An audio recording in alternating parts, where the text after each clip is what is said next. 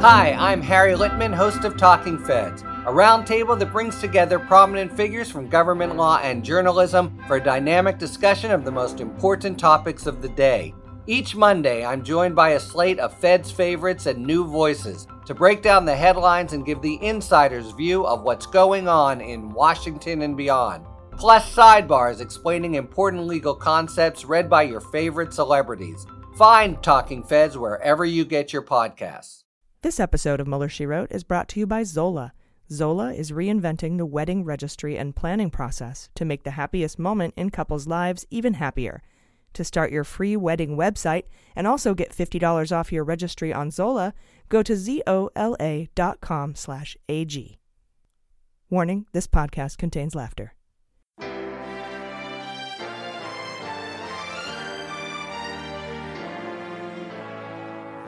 So to be clear, Mr. Trump has no financial relationships with any Russian oligarchs.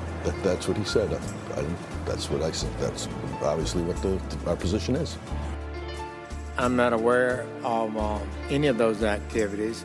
I have been called a surrogate at a time or two in that campaign, and I did not have communications with the Russians.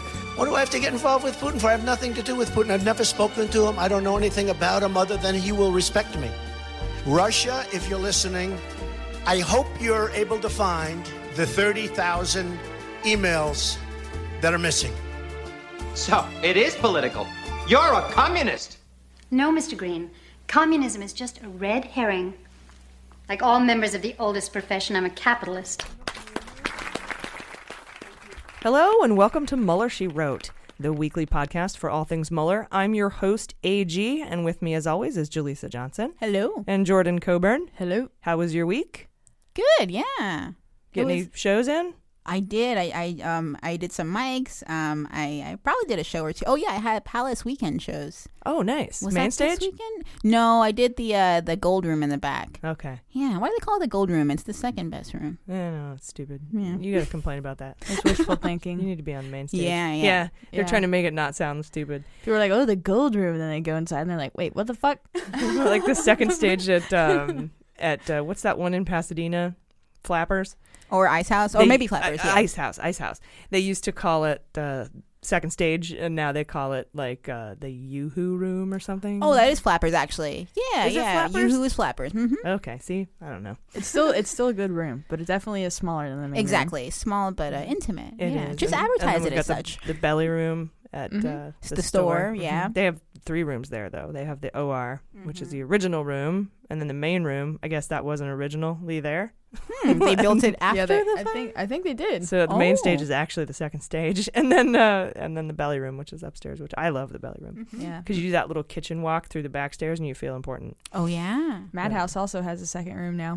Oh, I heard. What are they calling it? The Carlin room, I think, according to the Wi-Fi. That's really? my investigative reporting. That's cool. The Sane House. Yeah, Oh. it looks like the Comedy Cellar, kind of, because it's in a San Diego historic building, so there's bricks everywhere. It looks super cool. It's very nice, yeah. Is it downstairs or? It's all downstairs, yeah. Oh, I didn't know they had it downstairs. It's where the... no, same level. Oh, like, okay. Yeah. Oh, yeah. Gotcha. All right.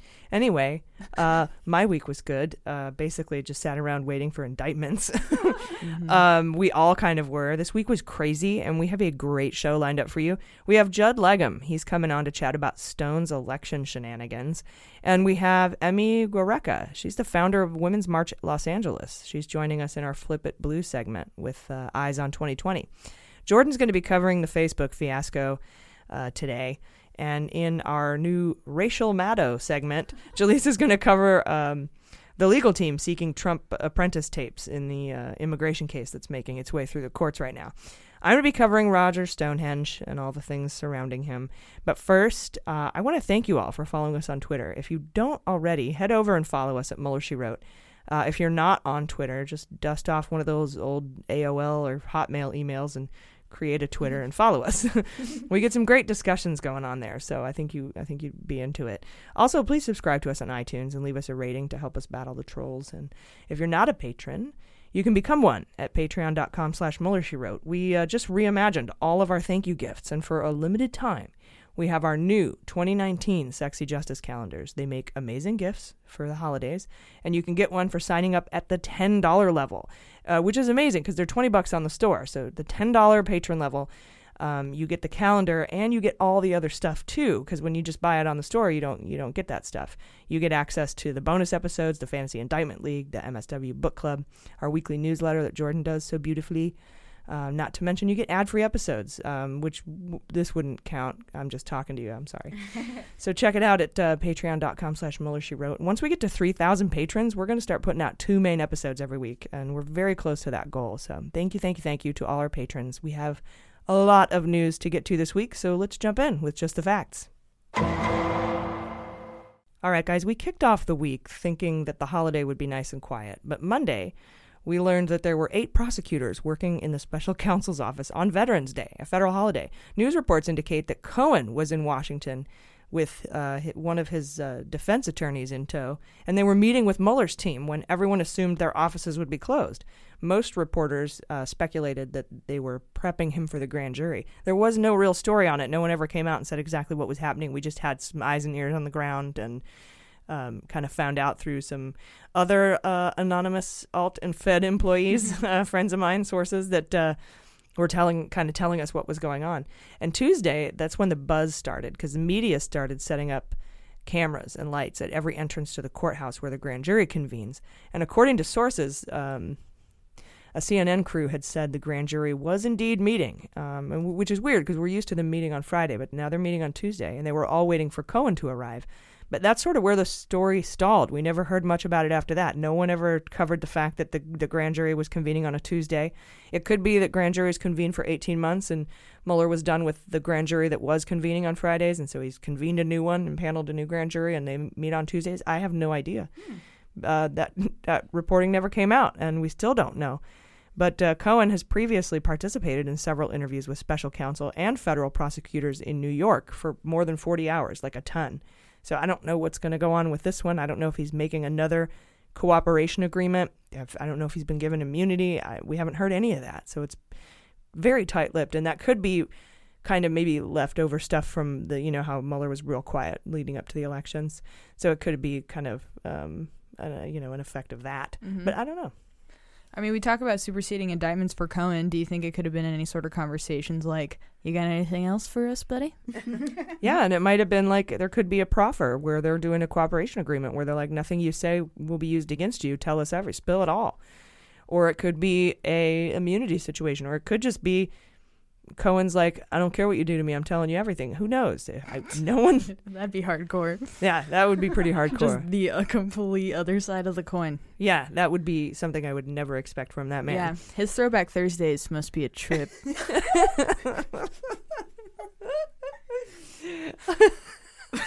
TBT. When I was a dick. Nice. TBT, when I stole taxi medallions.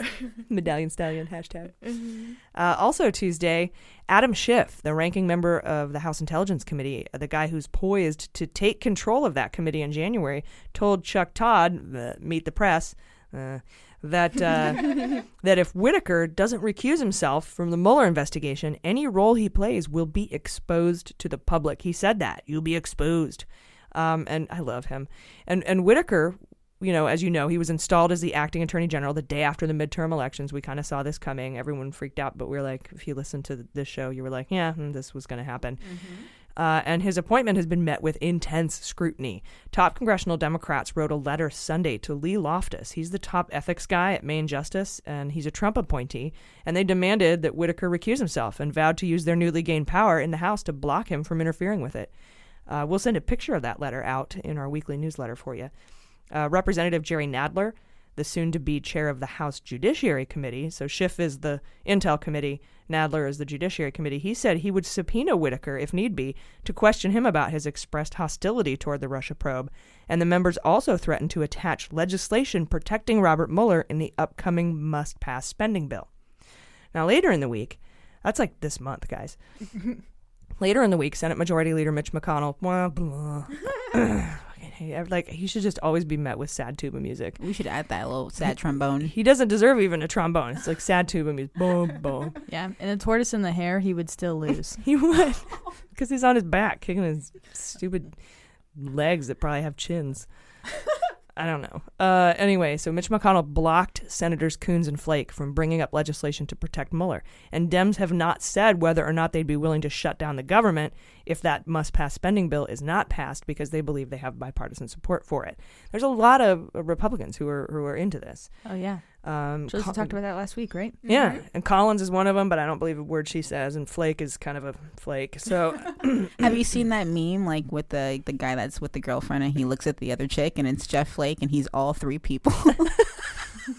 That's brilliant. Yeah. I have seen that meme. Yeah. That's amazing. You could also do the one, where the guy's sneaking up on the guy in the suit. Mm-hmm. And they could both be Jeff Flake. I love it. You should be the spokesperson for Head and Shoulders. And Mitch McConnell for no neck. I don't know. Yeah. Chin cream. There you go. You don't even need beards. Mitch McConnell should be the spokesman for beards, because he should have a beard to hide his no chin. Beards, what they're for. Beards brought to you by chins. Sorry for chin shaming. We're going to get in trouble. I know. Only bad people. There's so many things you could say. Why do you have to attack their looks? We're comedians. And he looks funny. And sorry. Most importantly, we're comedians. Yeah, I know. You know what? I'm sorry. I'm lowbrow. We're not above that. No. So that doesn't mean we go lower. It just means we're lowbrow. That's just where we are. They go low, we go lowbrow. That's how it. I was born here. I was born in the gutter. Anyway, what was I even talking about? Oh, McConnell, he blocked the bill, right? And so, despite all the warnings, all this crazy, anti-support, I guess, coming out for Whitaker, even coming from Republican side, all this intense scrutiny. The Department of Justice legal counsel issued a letter saying Whitaker's appointment is allowed under the Vacancies Act. That's basically in the government. What happens is if you have something like a torture program you want to do, or appointing the masculine toilet guy, you have to get the legal counsel to sign off on it and say it's legal. Remember, we went over all that in the Comey book. And the Office of Legal Counsel, if the president or if somebody is like breathing down their neck to make it work, sometimes they'll make it work. That doesn't work for regular government, for regular folks. It takes a year and a half for shit to go through legal counsel. Mm-hmm. But the legal counsel said it's allowed under the Vacancies Act, Whitaker's appointment, which then the Vacancies Act basically says any senior level official in a high level position, that's a GS 15 or higher. I'm a GS 14, so that kind of gives you an idea of how not important you have to be. If you're a GS 15 or higher for more than 90 days, you can become the acting AG. And many Dems argue the constitutionality of the Vacancies Act, because the AG is a principal officer, and the Constitution clearly states that the principal officers must be confirmed by the Senate. And as of this recording, Whitaker has indicated he does not intend to recuse, and he's also saying that he will not cut the Mueller budget. So who knows? Like I've said a million times, I think the only reason he's there is to get info on the Mueller investigation to give to Trump. I think that's the only reason he's there. Oh, yeah. Yeah. When they asked if he was going to cut it, he's like, what budget? Oh, smooth, Whitaker, smooth. Nice. When asked about the Attorney General appointment this week, the Washington Post interviewed Trump. And Trump pulled another Lester Holt this week. This was big news, and it just sort of went by because he just says so many dumb things, and I think that's kind of his MO. He's like, I'm going to say so many dumb things that when I say dumb illegal things, no one will notice. Yeah. But when he was asked about, and you remember when Trump was asked about the firing of Comey during the interview with Lester Holt, and he said, this whole Russia thing, this thing with Russia, when he did that whole thing, that was on my mind when I fired Comey, basically. And then he told a couple of Russians in the Oval Office that he had the Russia thing off his back because he fired Comey. Well, in an interview this week with the Washington Post, Trump did the exact same thing. He was asked about Whitaker, and because he's temporary, and when Whitaker's done, whether or not he was going to appoint Chris Christie. Maybe Chris Christie could become his permanent nominee to Attorney General. And Trump replied by saying the Russia investigation should never have been had. It should never have been had. Like, he repeated that a couple times. And he just talked about Russia. And the Washington Post guy was like, okay. Didn't ask you about Russia, but thank you for that. And you could tell by the reporter's response, even though it's just a written interview, you could tell they were like, holy shit. And I can just see fucking Mueller like, God, stop obstructing justice so I could finish my report. Like, he has to keep adding on. It's like me trying to wrap the news up at the end of the week. Like, stop news, stop. And I just can't imagine Mueller like, stop, cut it out. I got to finish my report. He's got a family to get back to, Trump. Come on. Stop breaking the law, asshole! In other Whitaker news this week, the Maryland Attorney General filed a motion piggybacking on an existing lawsuit asking a judge to block Whitaker because his appointment doesn't follow the Department of Justice Successions Act. And they're asking the judge to order that Rosenstein be put in charge instead. They're just skipping to the, cut to the chase. This isn't constitutional. You need to make Rosenstein the acting AG. And the judge could order it. The judge could so order that, and that's hilarious to me. This motion is tied to a lawsuit filed in September against Jeff Sessions, the racist possum, defending parts of the Affordable Care Act. And since Sessions is no longer Attorney General, these guys are asking the judge to rule on a successor as a defendant in order for that case to proceed. And they're saying Whitaker cannot be that defendant because Whitaker said the Supreme Court ruling upholding the ACA was one of the worst rulings in the court's history. So that's a kind of a conflict of interest. So we'll keep you posted on the ruling in this case as we get updates. But apparently this is happening in hundreds of cases across the country. People who've been suing Jeff Sessions are saying we can't use Whitaker as a defendant. You have to. And so there could be 100 court cases asking judges, and any one of them could say, yeah, you're right, I'm making Rosenstein the Attorney General. So it's just interesting, or acting attorney general, I should say, because of the Successions Act and the Constitution saying that this is a principal officer. They have to be confirmed by the Senate, and Rosenstein has been confirmed by the Senate. Mm-hmm. No one really. It's just amazing that he's not the acting AG, by default. Yeah, I think 2019 will be an interesting year with all these cases coming out. Oh, it should be super fantastic. I'm very excited. Yeah, I don't really understand why Rosenstein also had to go, because it's like you're getting rid of one person, not every decision that they've ever made and all the people they've ever appointed, Mm-hmm. Like if whatever, I don't know, yeah, Secretary of State or something gets replaced, does his entire cabinet also go away too? Yeah, no. Yeah, that's weird. Also Tuesday, CNN sued the White House over Trump revoking Jim Acosta's hard press pass because of that doctored video incident where a female staffer tried to grab. She's not an intern; she's an actual staffer. I think she's an associate principal, assistant, deputy, communications director. She's like an aide to an aide to an aide for the communications department. She tried to grab the microphone away from Jim Acosta, and that's my new boyfriend, by the way. And later in the sorry, McCabe. You can be on weekends. But later in the week, a judge ruled in favor of CNN and reinstated Acosta's pass, along with granting him a restraining order that he filed against the White House. So I'm not sure how that works. Yeah, they kind of cancel out. Is he going to stand outside? Like the White House can't come within 500 yards of me? I don't understand how that works. That's funny. Can America ask for a restraining order against Trump? That would be great, right? Like, I feel threatened. Incredibly threatened. It's important to note, though, and I want to make sure that this is clear. That ruling was not about the First Amendment, as Sarah Huckabee Sanders said. She's like, the First Amendment, cunt face. It's not about. It's got nothing to do with the First Amendment. They didn't even touch the First Amendment. It was ruled on the Fifth Amendment, which is due process. And basically, what happened is they revoked his press pass. He'd already had access to the White House. No one is saying everybody deserves access to the White House. The guy who already had access to the White House had that credential revoked without due process, and that's why the judge reinstated it. And I guess the restraining order probably disallows them from taking it again unless the due process is followed. Mm-hmm. Or it could be from the Mike chick. She can't get within 500 feet of him. Did you see the SNL sketch? Yes. Cecily Strong. No, that's like one of my favorite sketches in a long Brilliant. time. So good with her up and down kitty and the thing. And she's trying to take your mic. Takes his pencil. I need your microphone.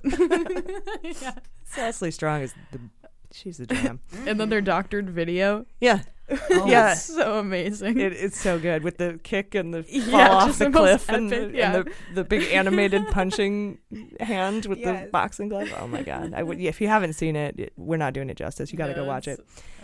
There was a lot of Roger Stonehenge news this week, and I'll go over that in hot notes. But I wanted to discuss the history with Stone and his election protests in light of what happened in Florida this week.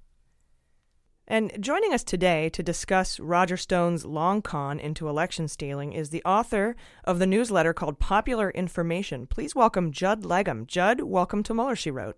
Thanks for having me. No problem. We appreciate you coming on today. So this week we saw protests down in Florida, mostly angry right-wingers demanding to put eyes on the recount, and we saw Matt Gaetz down there, demanding to be let into the building. And they were chanting, "Lock her up," in reference to the female registrar of voters, which sounded eerily familiar to us. And we're looking at the deployment of are we looking at the deployment of a strategy that went unused in the 2016 election? Yeah, Roger Stone started this political action committee, Stop the Steal, in preparation for the 2016 election. He was also going to conduct his own exit polls, so that he could prove that Trump had actually won. This was all assuming that Hillary was going to win, and then effectively claim that the election was illegitimate. Now, as we know, he didn't need to use that, but he's kind of had it on tap since that time, and now it's become more useful for him. So he's unrolling the playbook, even as he really becomes the focal point of the Mueller investigation, and his ties to WikiLeaks seem to be really where a lot of the action is. So it's interesting that he still thinks that it's a good time to deploy these kind of tactics. Right, you're right. He's kind of a fulcrum for almost the entire, at least one side of the Mueller investigation, Manafort and all that being the other, but I think they all have their hands in the pot. And he said he's going to be indicted. His associate Jerome Corsi, has said on his wildly popular radio show that he thinks he's going to be indicted. And now, just last night, we got that accidental copy and paste filing error about Julian Assange and WikiLeaks being charged or being already charged under seal. We still don't have too many details forthcoming about that, as the Department of Justice hasn't really commented. Neither has the Mueller investigation. But I do remember back in 2016 when Trump was at his rallies, he was kind of paving the way, like sort of setting the scene about the election being rigged, and if he lost, it's because it was rigged, and that he even went as far, I think, didn't he say that he was not going to concede the election if he lost? Yeah, I think he was hinting at that. I don't know if he said it outright, because I don't know if he was ready to concede. He was definitely going to lose. I certainly don't think he was planning on winning by setting up the idea that the election was rigged. And of course, even after he won, he claimed the election was rigged and that millions of illegal people voted. He was actually the rightful victor of the popular vote as well. But yeah, I think Roger Stone thinks that everyone is really dumb. He seemed to know at all the key points exactly what was happening, what was going to happen. He repeatedly bragged about his back channels and discussions with WikiLeaks in all sorts of formats, both publicly and then in emails that have come out as this investigation progressed. And his explanations are incredible. I mean, he's basically just saying, "Oh, that was just a joke. I was just kind of puffing up everything," and I think the walls are closing in on him finally. Yeah, and it Trump almost sort of shoots himself in the foot on this if he tries to use this as a defense, because he could say that, the fact that Stone set up this PAC and we were planning on losing proves that I didn't think I would win, and if I thought I wasn't going to win, how could I think I wasn't going to win if I, colluded with the Russians? But then in that admission, he's basically saying, we were planning on, fighting it and setting up all these paid protests, and, he would have kind of revealed their plan on how to sort of do the whole stop the steal and employ the super PAC and kind of deploy that idea of Roger Stone's. So it's kind of a double-edged sword for him. So, we appreciate you coming on today and having this discussion. It's been really enlightening. Everyone, you can subscribe to Judd's newsletter. It's called Popular Information. It's a newsletter about politics for people who give a damn. You can find it at popular.info, and definitely follow him on Twitter at Judd Legum. Judd, thanks for being with us today on Mueller, She Wrote. Thanks for having me. It was fun. Then on Wednesday, George Conway the third, and I shouldn't make fun of thirds because Robert Swan Mueller is the third. Kellyanne Conway's husband, his odd husband. I call her the odd husband. Or him, I should say, sorry. George Conway. He created a little group of folks called Checks and Balances, and he did this the day before the Federalist Society met this week.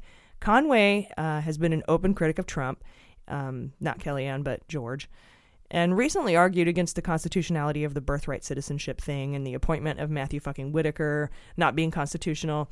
And this new group includes Tom Ridge, the former governor of Pennsylvania, Peter Kessler, a former acting attorney general under Bush, several law professors, legal professors, and the wife of the current president of the Federalist Society. That's funny. Mr. Conway was a longtime member of the Federalist Society. Federalist Society is the one who puts the list of, judges that are going to overturn Roe v. Wade, puts that list together. So that's who the Federalist Society is, super conservative. So Conway was a member of the Federalist Society, but he warns that there are conservative lawyers that have sold their souls for judges and regulatory reform. And he feels the need to be a voice for speaking out against that, and also that encourages others to do the same, other conservatives. So it's a safe space, guys. Sounds lovely. He made a safe space. And like a very interesting marriage. I know, right? Yeah. It reminds me of the Carvillian. Yeah, it's Carvillian. That's a great way to put it. Mine is the same way. Yeah. My husband's way hotter than George Conway, though. Just saying. Are we allowed to agree with that? I wonder. I'm like, yeah, good for you. But he's a dashing young chap. Yes, young. I don't know about that. He's got a young.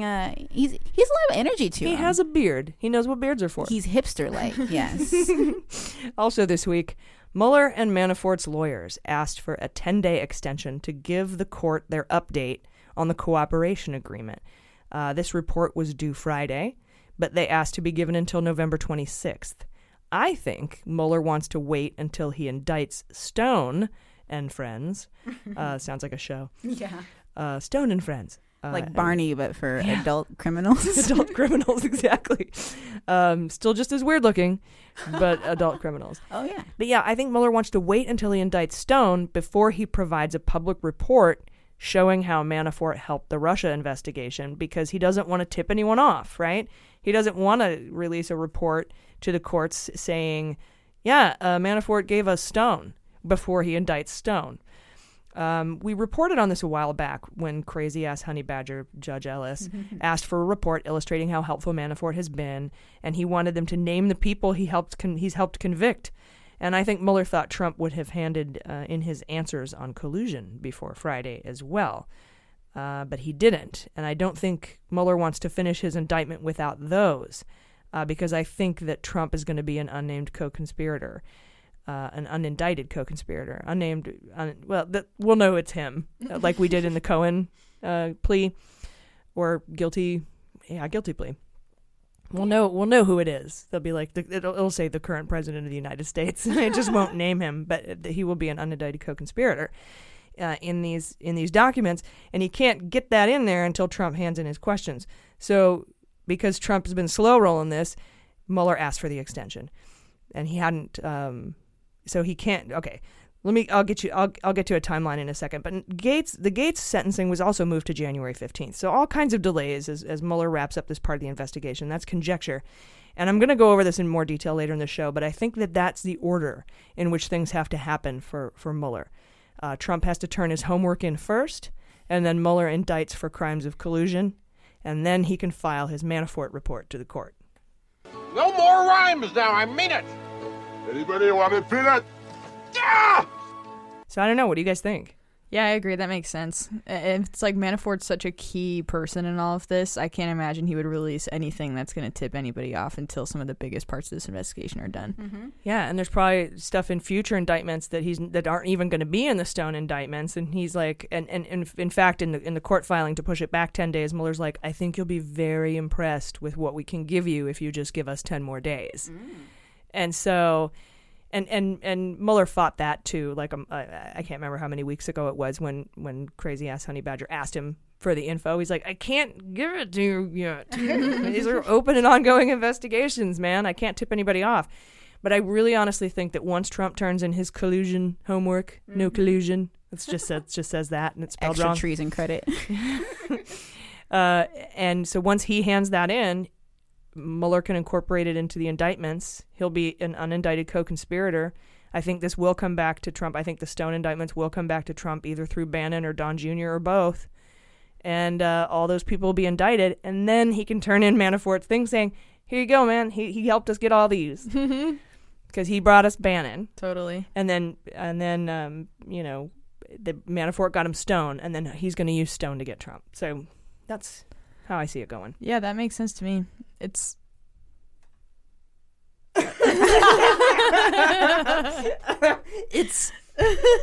the suspense is killing. We all look like meerkats popping up over our microphones because everyone was waiting for me to cough. It's like the beat about to drop. That was great. 25-11. That was funny. And it was it. Hang on. Okay. Sorry, too many frogs in the throats. Santa Ana's, man, they're killing me. Oh man. White people problems. White people problems. Are we back yet? Yeah, go ahead. Okay. I don't know if we ever left. Yeah, that's true. We could if just we didn't keep peek that and on, it sounds fine. okay, we can keep it in. Yeah. All right. Well, all I was going to say is it's crazy how Stone is turning out to be sort of the crux of all of this because there's so many webs that go to him. Is such a turning, just a key. Yeah, it kind of makes you forget about Flynn. Like, what was Flynn even for? Yeah.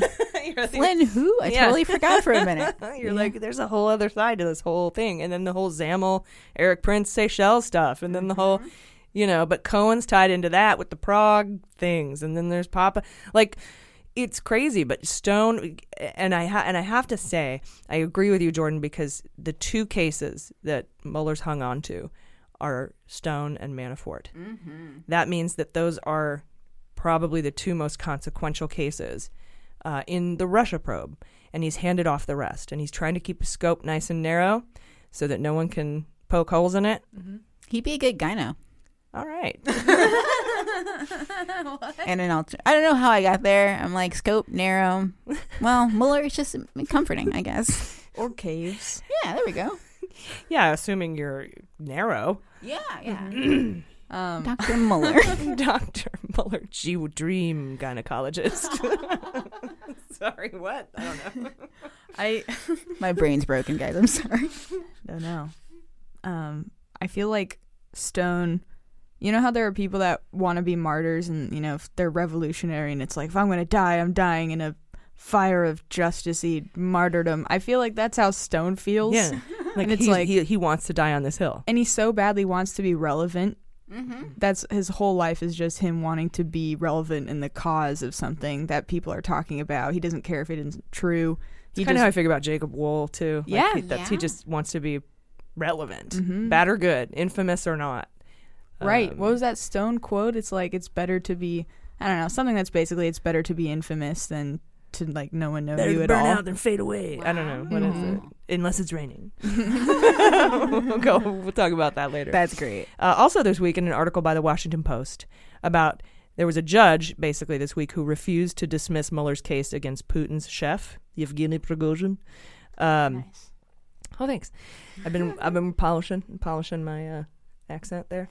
No, but yeah, that was a big story, right? The judge dismissed because that whole Concord Management or whatever it was called, they were like, Yevgeny Prigozhin's like, we want you to dismiss case. And the judge said no. And so it continued. Every single time that Mueller has been challenged, Mueller has won. Mm-hmm. So whatever he's doing, it's working. But buried in that story, there's a mention about Rudy Giuliani, who hasn't spoken up much recently. And he said that Trump's written questions are legally problematic. Some of them are legally problematic for Trump. Stop breaking the law, asshole. As of the recording of this show, Trump has yet to hand them in. I think he knows once he hands them in, this shit's going to hit the fan.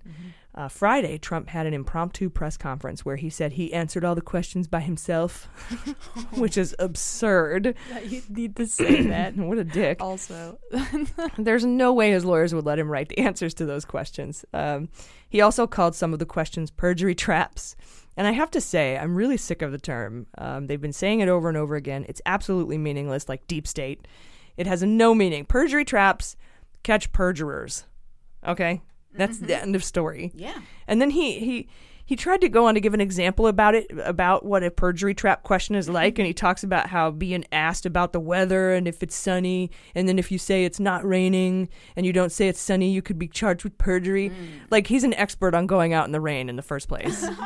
Like, shut up about the rain. And what in the hell are you talking about? He is losing his mind. Did you see him talking about the fires and how we just forgot to rake our leaves and that's why California burned down? Oh my God. He is insane. He's scrambling, yeah. Either that or he's actually, the syphilis is taking hold. Oh, no. I think he might have dementia caused by syphilis. That's way space beans, guys. Super tinfoil beanie level right there. Yeah. That's not reported anywhere at all. I have nothing. Strict intuition. I have nothing to back that up. That is just my feeling about the man. Now back to just the facts. And if you do think you might have syphilis, go get it checked. It's treatable. Yeah. It's treatable. It's free at the clinic, at the Planned Parenthood clinic, and you will not get dementia. But it can lead to dementia. It happened to, what's his face? Scarface. That's right. Al Capone. That's right. Yeah. In Alcatraz. He went nuts because of syphilis. Yeah. This episode's brought to you by Planned Parenthood. Get checked. As you may have heard, Trump has holed up in the Shite House this week, and that's a typo, and I'm leaving it. We've heard reports that he's really angry and very sad. He didn't go to the 100th anniversary of the armistice when he was in France. He didn't visit the graves of the veterans while he was there, nor did he visit Arlington on Veterans Day because it was raining. Trump said he didn't want to cause traffic, but Arlington is literally 2 minutes away. You can see Arlington from the White House. We started a hashtag on Twitter, #UnlessIt'sRaining, where you take a famous quote and add "unless it's raining" at the end. And we got a lot of good ones, including... Wait, I got to get my accent right. Oh, yeah. We choose to go to the moon and do the other things not because they are easy, but because they are hard, unless it's raining. Oh, my God. And, of course, do not go gentle into that good night, rage against the dying of the light, unless it's raining. And not yet my favorite, but this one was good. Not though the soldiers knew someone had blundered. There's not to make reply. There's not to reason why. There's but to do and die, unless it's raining.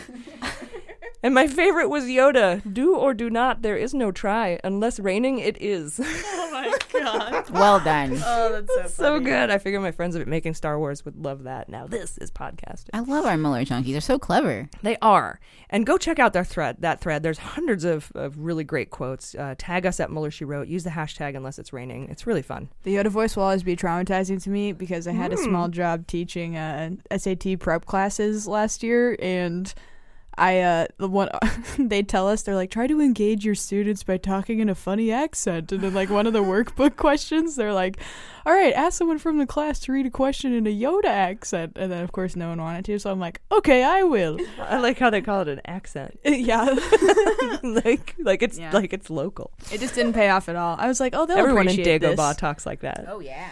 Yeah. Oh, man. They just looked at me like in horrified embarrassment. Just a bunch of 16-year-olds just talking. I'm like, Bob went through the store he did. It was fucking awful. Those poor kids are traumatized. So bad. And he doesn't speak in SAT. He's grammatically incorrect. Well, that's the point. That's why it's Yoda. Because that's funny. Yeah, he speaks not like they want you to speak. Well, in any case, Trump's been in a very bad mood. Stephen Beschloss, presidential historian and MSNBC contributor, said he thinks that it could be because Whitaker read him in on the Mueller investigation. Or it might have to do with the fact that he had to do work for 3 days on the Mueller questions. That's probably the most work he's ever done in his whole life. In fact, then I started thinking, the only work he's probably ever done is working on depositions and lawsuits and defending himself in legal matters. Yeah. I don't think it's the elections, as I mentioned in the interview with Josh Legum, because I don't think he cares about anybody but himself. So, what is it? What's up your crop, punk? And if any of you know where that clip comes from, I will be super impressed. But I don't know. What do you guys think? Why is Trump pissed at the furniture? Why is he so mad? He's extra mad. Everyone's like, oh, he's always mad. But people around him have said he is now mad at everything. He's extra pissed. Post midterms anger, perhaps. Totally. Because he probably was not betting on actually losing. He seems like the kind of guy who maybe didn't want to win the presidency, but when he does want to win something... I don't think it's the election, because it wasn't about him. Well, I mean, just in general, I know in the past, we've discussed that he maybe didn't want to win his election, but with the midterms, it seemed like he actually did want to win. No, I don't. You don't think so? He wasn't running. Well, he seemed like he wanted the party to win, the Republican Party. I don't think he cares about the Republican Party, but I think what you're getting at, I think what is a good point that you're making, is that he had all those rallies before the midterms where everyone loves him. Yeah. And he's got all this wonderful attention from the tiny little rural places that he went, and now he doesn't have that anymore. He's alone in the White House. He has PMS. He has post-midterm syndrome. Oh, I like that. Yeah, I also think this is just by far the worst place he's been in as a president since he's been in office, and he's losing control more and more and more, and he's psychotic, and anyone that's an authoritarian person losing control is going to make them go insane. Yeah, like when you corner a sick animal or whatever. Let's see here. Wednesday. We're only on Wednesday. This is a long show, you guys. I told you. Seriously, go out for a walk. You will burn like 900 calories. Wednesday, a guest we've had on our podcast was arrested and booked on felony assault charges. Michael Avenatti posted $50,000 bail, and he's awaiting his first court appearance. And I don't care. I don't want to hear about it. I was trounced on Twitter for asking Avenatti to explain himself by rabid, diehard Avenatti fans for even hinting that he might be guilty because he was arrested. Of course, Jacob Wool and Surefire Intelligence, who tried to frame Mueller for sexual assault, took credit for the arrest, so the whole thing stinks. But I do not have an opinion on his guilt either way. I want to hear from the victim. I believe the women first. And I want to wait to hear more about the facts before I make a judgment about whether this was a frame job or not. But holy hell, you Avenatti fans are vicious. I asked Twitter what we should call Avenatti vicious, Avenatti rabid fans, and we got Avenutters, Basta Bros, Bastards. That one's hard to discern though in text. It's good in writing because you could do maggots, MAGA all capital with little TS. Yeah. You could do BASTA in all capitals with RDS at the end. But saying it, bastards, it's hard to say. Avenazis was one. Oh. And Bastafarians. That's my favorite one. And I think Bastafarians is my favorite because I don't think we should attribute the Nazi word to people unless they're actually acting like Nazis. But y'all need to chill the fuck out. I don't know if he did it, but the dude is a douche. Unfollow me if you want to marry him. I don't care. Also Wednesday, lawyers in an immigration case have asked for the Trump apprentice tapes, and Jaleesa will go over that later in the show. Then, in this week's installment of Beans Come True, let's take a listen to what I had to say about Khashoggi as he relates to the Turkish cleric Gulen.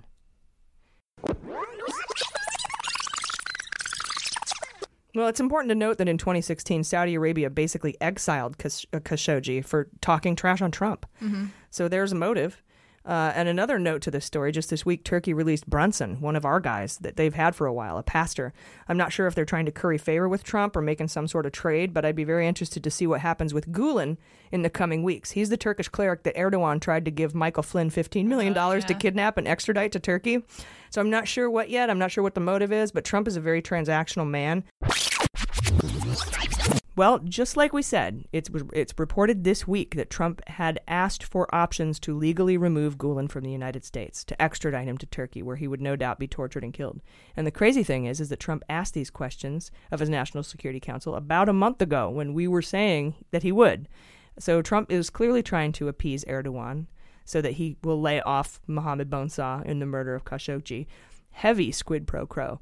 Then, the CIA determined Friday that the murder of Khashoggi was directly ordered by Mohammed Bonsah, or Mohammed bin Salman. Mbissa, we call him. And while sanctions have been enacted, they haven't been enacted against MBS, nor has Trump said he would pull the arms deal. So, we'll keep you posted. But Iran is a terrorist state. Yeah. Also this week, another 30-page document was filed in the mystery Mueller subpoena battle, but no additional details were forthcoming. We talked about this last week or the week before. I think it was last week. There's the Andrew Miller case is working its way through the courts back and forth. Andrew Miller had to not hold himself in contempt. I always say that, but basically ask the court to hold him in contempt so that he could appeal, and they want to challenge Mueller's constitutionality in the D.C. Circuit Court, which is considered the second highest court in the land. Well, there's a second sealed subpoena battle going on. Some people were positing it was Trump. Some people were saying it was Jr. I thought it was Randy Credico. We don't know. There's still no information on it, but a 30-page report was filed in that case this week. It's going to the D.C. court, I think December. In Papadopoulos news, his old lawyers finally filed divorce papers, legally ending their relationship. But even weirder, Papadop's new lawyers are seeking an order for a continuance of his bail, pending the outcome of Andrew Miller's case, asserting it would directly impact the validity of Papadopoulos' conviction and prosecution. So basically, he wants to wait to see if the judge finds that Mueller should never have been appointed and he's unconstitutional, because then maybe Papadopoulos could have his conviction stayed. That's stupid. Good luck with that. Yeah, but he wants to wait to go to jail because he's a baby. I want to see the light of day one more time. What a toad. We'll be right back. This episode of Mueller, She Wrote is brought to you by Zola. Zola is reinventing the wedding registry and planning process to make the happiest moments in couples' lives even happier. I went on the website, and man, I wish I had this when I married my Reagan Republican man 2 years ago. It's super easy to use. Not only do you have the registry, but they have tools for making your own free wedding website. You have tools to make save-the-date announcements and invitations. We call them save-the-dates. And all kinds of other wedding planning tools. The wedding website is free, and you can personalize your own design. The registry has over 500 top brands like Cuisinart and Sonos and OXO. And they even let you create funds, if you want to, just raise money for your honeymoon or a down payment on a house or whatever. And you can register for gift cards, too. So you don't have to go to 5 different sites to get all the things you need. It's all in one place. I went there. The navigation is super easy. It's awesome. You can start building your free wedding website and get $50 off your registry by visiting zola.com/AG. That's ZOLA.com/AG and get $50 off today. You'll be glad you did.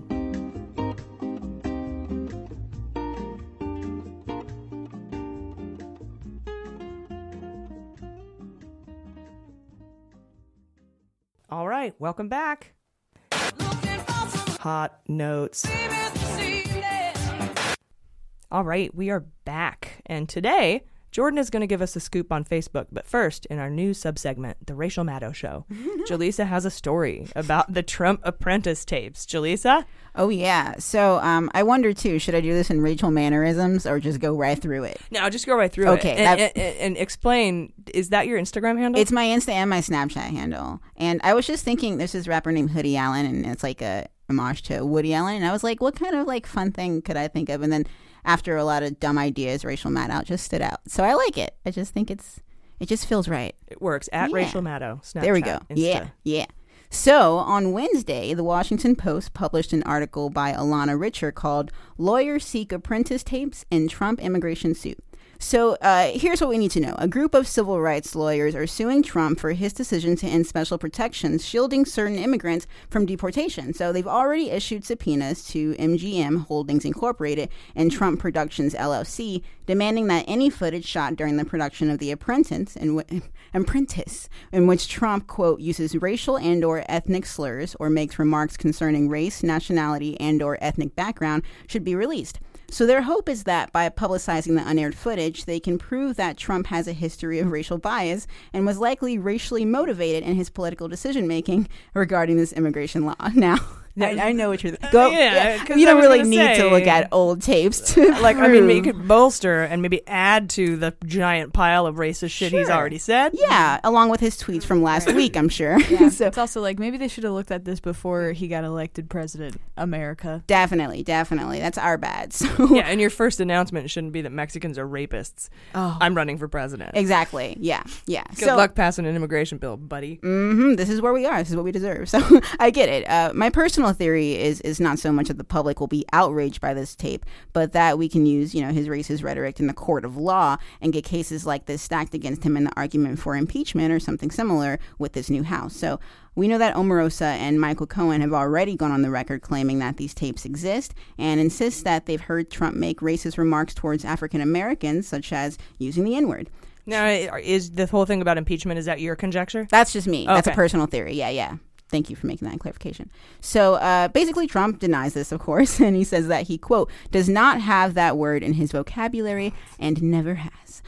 Which is already suspicious to me, just personally. I just feel like you mean to tell me that you're a rich white man who was born in the 1950s and you've never used the N-word?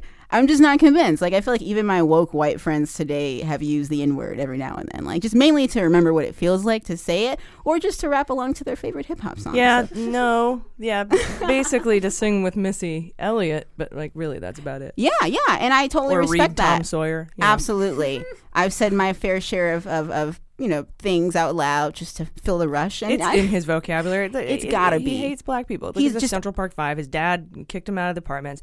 He totally hates black people. He thinks they're stupid. He thinks they're low IQ. Mm-hmm. He thinks that they're lazy.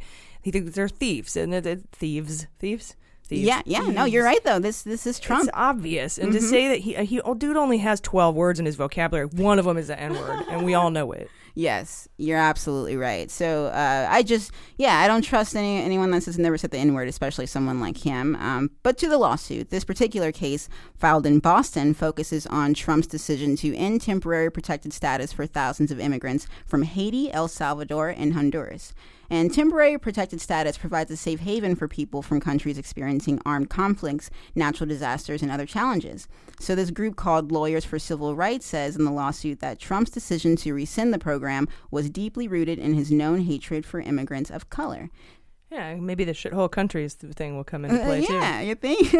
They even cited comments he made on the campaign trail, like you were saying, AG, and while in office.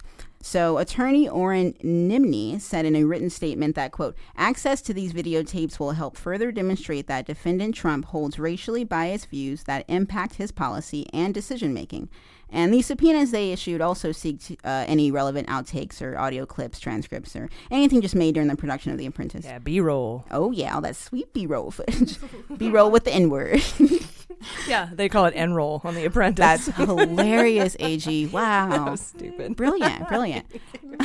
You're too kind. Oh, I love it. In July, a federal judge denied Trump's request to throw out this lawsuit and rejected the administration's bid to remove Trump as a defendant in the case. Nice try, Satan. And in a related case last month, a federal judge in California issued a temporary injunction that bars Trump from ending the protections, stating that there's evidence that the president, quote, harbors an animus against... Is it animus? Yep. Yes, against non-whites, non-European aliens, which influenced his decision to end the TPS designation. Yep, non-European aliens. Is exactly very formal right. way to say that's racist. Yeah. So animus. Yes, animus. Yeah, it's a good one. I like it. They essentially sided with the Lawyers for Civil Rights group on this one. However, Trump and his administration is appealing that ruling, so we'll put some beans on that. He's won some rulings in the past, so I'm not holding my breath. But as far as the Apprentice tapes themselves, the pressure is definitely on for the producers to release any unaired footage. MGM, which owns the tape, says that they can't release them due to contractual obligations. Specifically, the show's producer, Mark Burnett, said he doesn't have the ability or the right to release the footage, which makes me believe that the tapes do exist and have not been erased, right? Yeah, okay, so who does have the right to release the footage? Exactly. Right. And the fact that it's called the footage means it exists. Yeah, and who owns the contract? Somebody has the right to release the footage. Yeah, it's all going to come back to Jacob Wool. I know it. I just know it. Surefire intelligence. Yeah, I feel like MGM can definitely do that. I mean, because it's like, I don't know. If you're subpoenaed, you actually have to release that shit. Yeah, you exactly. actually technically do. It doesn't even matter. Like even health records, even private stuff that's under the Privacy Act, if it's subpoenaed, it has to be released. Yeah, they're pushing it. It can be released under seal and stuff like that. But I think in this case, it would be a public court proceeding, and we would all hear about it. Yeah, I can't wait until it finally gives. So just to wrap it up, I feel like if Mark Burnett knew what was good for him, he would probably hold on to these tapes and use them as leverage against Trump. So just like Cohen did, maybe that's what he's waiting for. But he has to release them. Yeah, at some point, especially if it's court order. Yeah.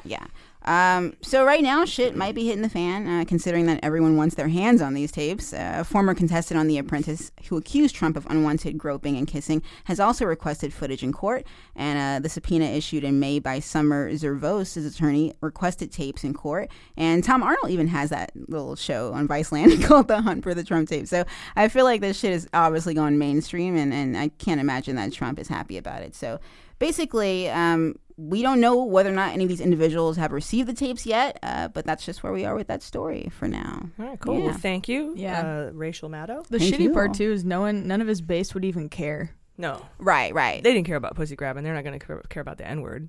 Yeah, but the politicians and with the pressure from the people that do care, I feel like we might be able to use it against him. Well, not in an I don't think that's an impeachable offense. But can't look good too, though. I'm hoping that'll just. No, I just don't think you can draft it in articles of impeachment. But what it can do is that all of those suburban districts that voted Democrat in the midterm will get more suburban districts, because I don't think suburban women, those 53% of white women voters that voted for Trump, I think that would take a huge cut if this kind of stuff comes out. And there might be at that point some of the evangelicals who that might be their line. I don't know though if grabbing by pussy is not the line. That could be. They might need more. They could face intense scrutiny from black voters.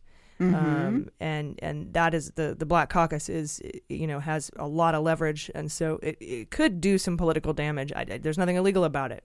Right. Good points, though. But it does bolster their case in why he shouldn't be able to rule on immigration for non-European aliens. Definitely. I think. Cool report. Thank you. And now. Dun, dun, dun, dun, dun, dun, dun. All right, Jordan, what do you have for us about the scathing report on Facebook this week? Yes. I just want y'all to know I took a long time trying to come up with a good title. Something about Zuckerberg and Fuckerberg and Iceberg, and I've landed on nothing. Zuckery? I just want you to know I tried. And here we go. The effort is important. Yeah, you're right. Y'all can appreciate that, right? Guys, listeners, patrons? Yeah. There was effort. Yes, thank you. All right, so we know so much. Huh? I think so. Thank you. I think so too, but I'm biased, obviously. So my own desperate need for validation. But so a story came out this week that details pretty much everything and every way that Facebook has reacted to the revelation that people's, data has been stolen, has been sold off to Cambridge Analytica. It's played a large role in the Trump campaign and Russia's act of infiltrating U.S. elections and influencing voters. So this whole thing is just going to basically be about how their main overarching approach has been to deny and deflect and try to sweep stuff under the rug, essentially. That might be unfair to say in general, but you be the decider, the decider maker. What? The decider in Why chief. is my brain not here? I like decider maker. Decider maker. We smoked a little bit of weed. I guess so. I forgot. All right. Okay, here we go. You I promise. Be the decider maker. I worked hard on this, so I promise it's gonna be good. Okay. All right. So, there's a piece gets published. It's an in-depth look at Facebook's role in containing and transparently reporting data security breaches that enabled the Russians to successfully infiltrate the minds of U.S. voters in the 2016 election. Basically, Facebook execs were at war with one another on how to handle the divulgence of what was happening. In a September 2017 meeting, security chief Alex Stamos, or is it Stamos? Stamos? Is it John's brother? Yeah, God, I don't know. The less hot one, because how much, I'm gonna go with Stamos. Yeah. Let's call him Uncle Jesse. Uncle Jesse got chewed out by Facebook COO Sheryl Sandberg for admitting that Facebook had not yet fully gotten a handle on the Russian interference that was happening on their network. Sandberg was absolutely livid, saying that Stamos had thrown them all under the bus by essentially admitting that they didn't have their shit together yet. Zuckerberg and Sandberg had chosen to deflect the blame instead and mask the problem when news came out about Cambridge Analytica receiving all of that data. According to insiders at the company, by the way, this article comes from over 50 different sources of people that are lawyers, employees, you name it. According to these insiders, the two hadn't diligently worked on cybersecurity at the company and generally would pass off cybersecurity matters to subordinates with little oversight. When outrage erupted by the public, they embarked on a smear campaign, essentially, against their online critics. They even paid a Republican Oppo research group to discredit activist protesters, linking them to George Soros. I heard about that. It was like Tim something or other, who was a frequent guest on PodSave, and PodSave caught a bunch of shit for that. Yeah. Do you guys hear about that? I did not hear about that. Yeah, PodSave caught a bunch of shit for employing that guy. PodSave wanted to have a Republican opposition voice sometimes to come in on their podcast. Well, it turns out that guy was part of that PR firm that tried to help Facebook, and everyone got mad at PodSave. And I'm like, look, if you're gonna be cool and have a Republican voice on your podcast, do you expect them not to be embroiled in some bullshit? Yeah, exactly. I mean, and that's kind of like we're getting shit on Twitter right now for us being on Facebook and using Facebook as a tool because of what, we're going to talk about right now. And it's like, I don't know. We'll talk about us on Facebook when you're done there, because perfect. I want to talk about that. Okay, cool. Yeah, and so another thing that PR firm was doing, they were lobbying Jewish civil rights groups to label some of the criticisms as anti-Semitic to try to get them offline.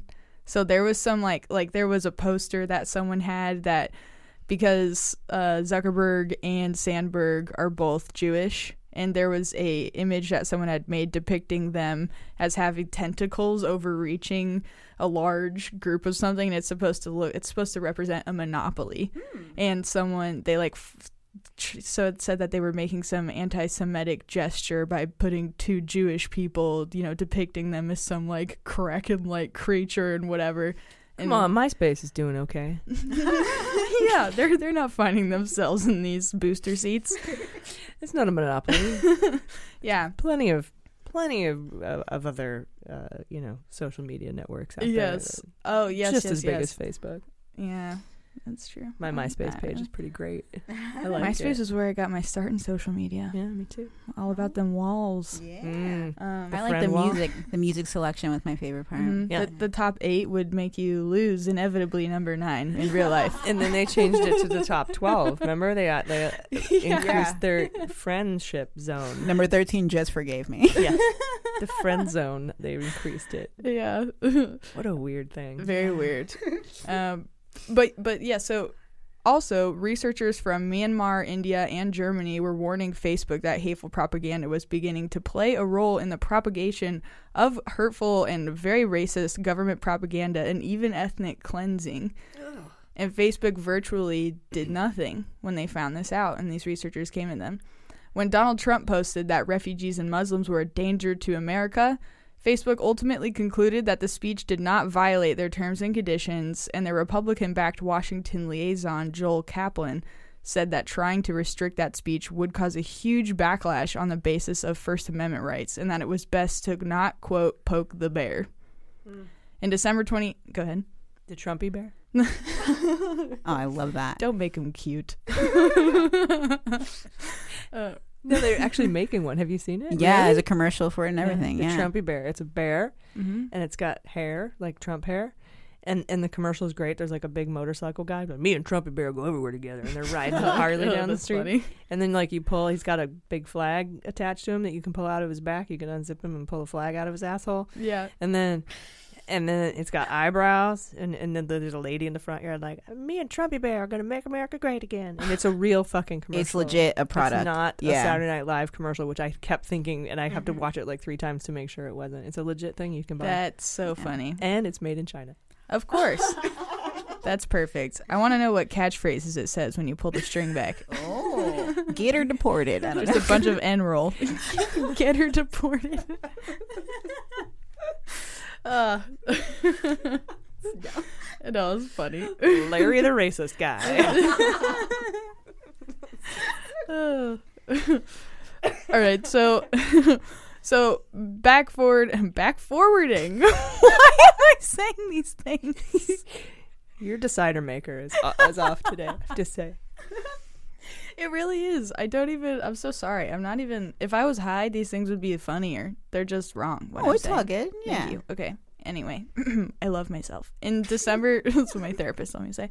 In December 2016, Zuckerberg dismissed the idea that Russia had successfully used Facebook to interfere in the U.S. election on behalf of Trump. But Stamos had at that point already investigated the claim and found it to be backed by evidence that, one, Russian accounts had been reaching out to journalists to share information pertaining to the hacked emails, and two, that Russian hackers had been probing accounts of people that were involved directly in the campaigns. So when Stamos met with Zuckerberg and Sandberg to tell them about these findings, while it kind of peeved them that the can of worms were now opened by him going on this investigation without their approval, essentially, the two decided to expand the investigation and call it, quote, Project P for propaganda. Oh, I thought it was for P-tapes. They then learned that Stamos' efforts to date had only scratched the surface. Project Propaganda. PP. There you go. Hell yeah, that's perfect. As their findings grew more and more heinous, their Republican-linked advisors said that if they came out with this information, the GOP would accuse them of siding with the Democrats. So that begins to ultimately influence how they're rolling out this information, if they're rolling it out at all. Sounds like Obama wondering if he's going to roll out the information on Russia interfering with the election because he didn't want to be seen as interfering with the election or being, anti-Republican. Absolutely, except he's trying to do it in the name of the country while the others are trying to do it in the name of their profits. Bottom line. Yeah. So while they continue to find more and more evidence, in fear of causing political rifts in Washington, like we just said, they continued to insist on being unspecific and downplaying the significance of the interference on behalf of Trump or Russia/Trump in any of the findings that they released publicly. When their audit committee took a look at the findings, they grilled Zuckerberg on how they allowed themselves to become a tool of Russian influence this much and why other Facebook directors were now just being let in on what had happened and what was still happening. The Democrats at this point are livid. In October 2017, they were forced, Facebook was forced to revise their blog post, which is how they sort of said, like, hey, sorry guys, this shit's been happening.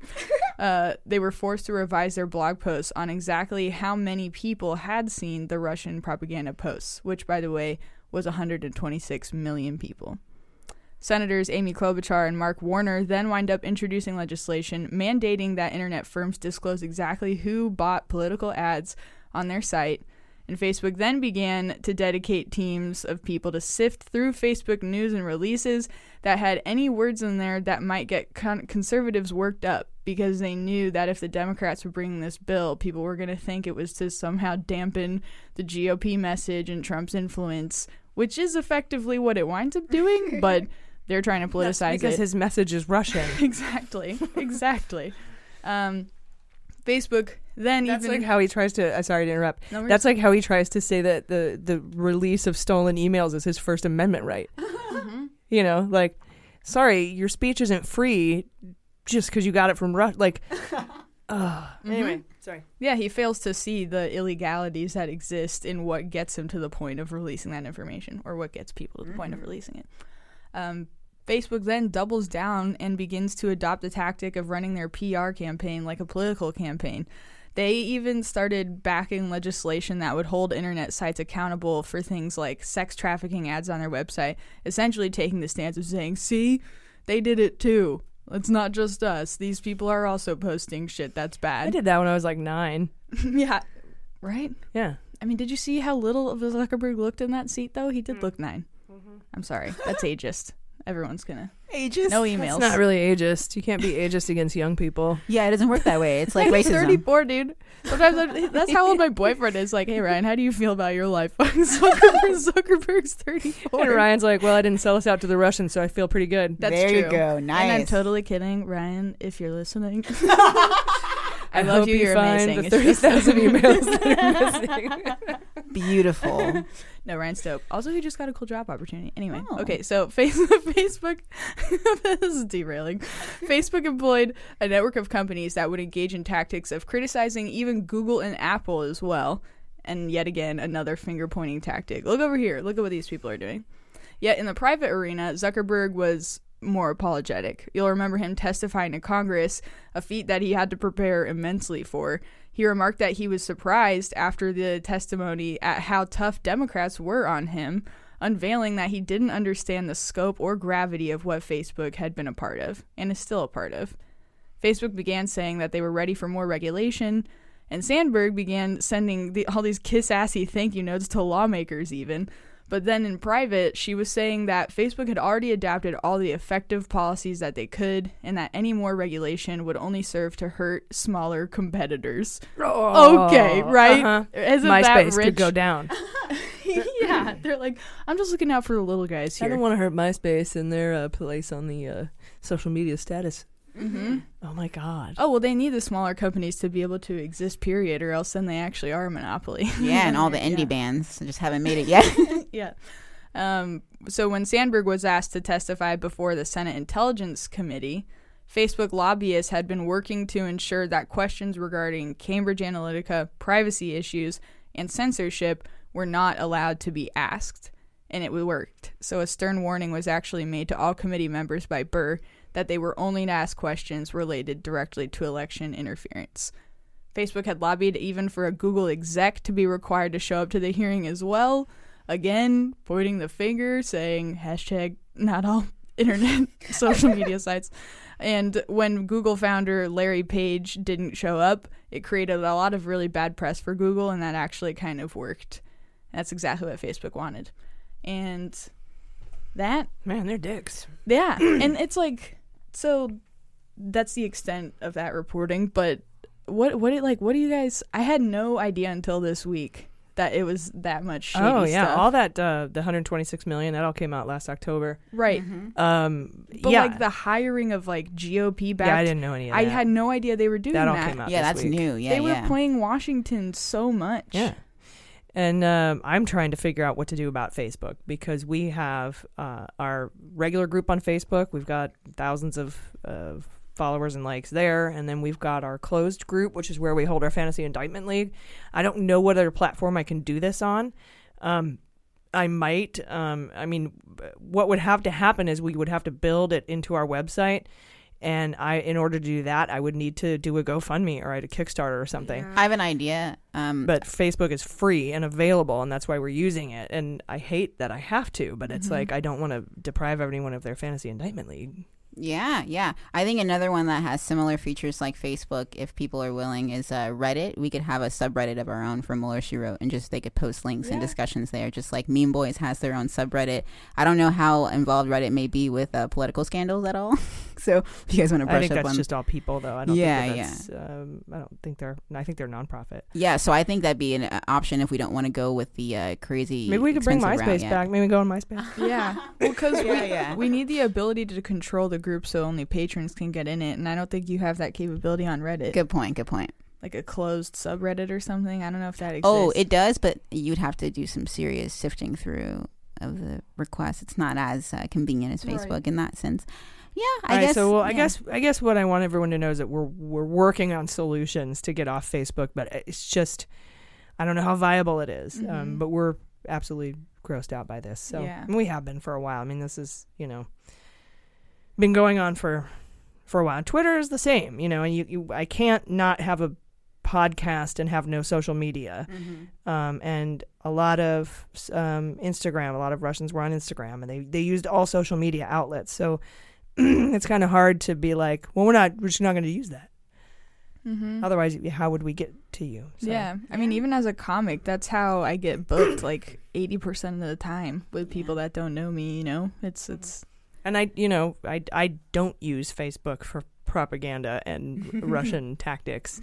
I use it for those kind of things, for networking and for keeping in touch with my family and stuff like that. And it's good when you have that. And I think you could do a big philosophical, argument on any good thing that we create, like splitting an atom can be used for evil, like Hiroshima and Nagasaki. Any scientific or technological advancement that we make can be used for evil. So it's like, damn, do we all not get to use any technology because some guy was a dickhead one time? That's what the Amish said, right? Or 16 Russians were. Totally, just do Amish. All right, well, that's a really good report. So thank you for sharing that. Thank you, Jordan. We are going to figure it out. We'll figure it out. So I'm going to take you guys on a tour of Roger Stonehenge. Sit down. Let me take you on a tour. Earlier in the week, Jerome Corsi went on his radio show and told millions of his listeners, told his 10 listeners that he thinks he's going to be indicted for lying to the grand jury. And that's interesting because if he lied and Stone told him to do it, he'll also likely get charged with conspiracy. So put beans on that. And I wouldn't put it past Stone to intimidate witnesses because another story came out this week in the Wall Street Journal on Wednesday that Special Counsel Mueller is exploring whether Stone tried to intimidate and discredit Randy Credico, who is contradicting Stone's versions of events about his contacts with WikiLeaks, according to sources close to the investigation. Filmmaker David Lugo, who knows Credico and Stone, said he testified to the grand jury, Mueller's grand jury, about a blog post that Stone helped him write that was harshly critical of Credico. Further, Bill Samuels, you all know Bill, he was asked by the grand jury about Credico's reaction to allegedly threatening messages sent by Roger Stone. And no, you shouldn't know who Bill Samuels is. And prosecutors are examining messages between Stone and Credico that involve Credico's decision to take the Fifth Amendment. So it's not a stretch to imagine Stone and Corsi collaborated on Corsi's testimony to the grand jury, and now they could both pay the price for that. I think that conspiracy to, that little conspiratorial... when a bunch of witnesses get together and decide what they're all gonna say. Right, get their conspiracy story to commit fraud or to defraud the United States. I don't know what the charge is in the law books.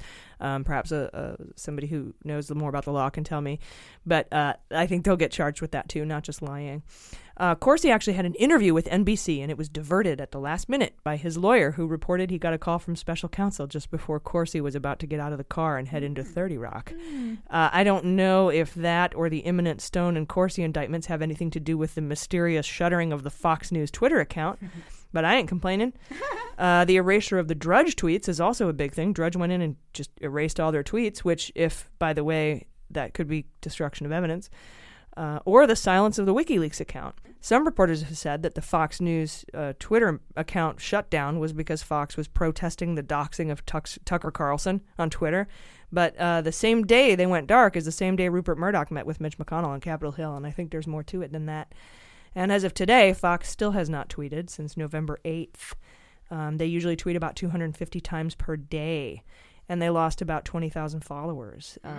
I have Super Space Beans right here. This is a Super Space Beans theory that it has to do with the Assange Stone indictments. Maybe they, those accounts helped disseminate stolen Russian emails, and they are gagged right now. That's just a theory. Or the Stone indictment. This also could be pivoting away from Trump by Fox. Rupert Murdoch might be done with Trump because he knows he's going down. But that's crazy conjecture. I'm almost 100% certain that it's not a Tucker Carlson protest, though. So I don't know. What do you guys think? They still have not released a tweet? No, I don't think so. Let's check. Anyone got their phone? Yeah. This because if that's the case, then I think that your beans are right. I mean, your beans are ready.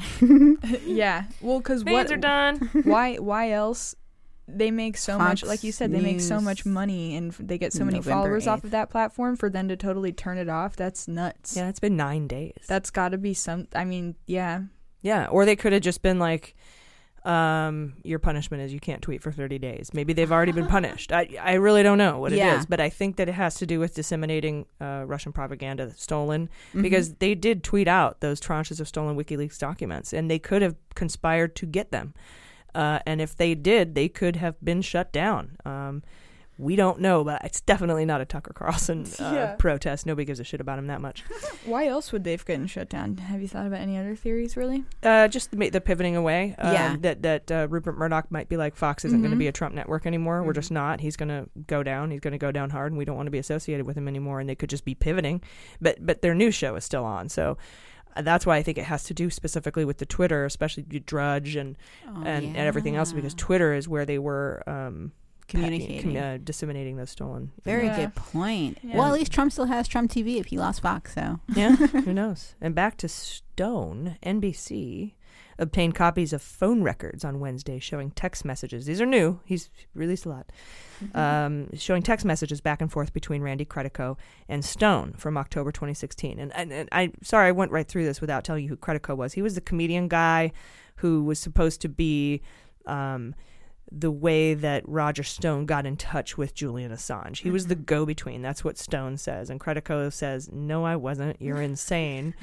And that's kind of who he is. He's a comedian, radio show host.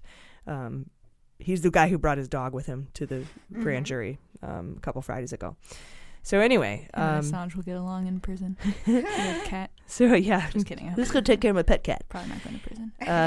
Anyway, NBC obtained copies of phone records showing text messages between Credico and Stone from October 2016. October 2016, right? 6 days before the Podesta wiki dump, Credico texted Stone saying, quote, "Big news Wednesday. Now pretend you don't know me," unquote.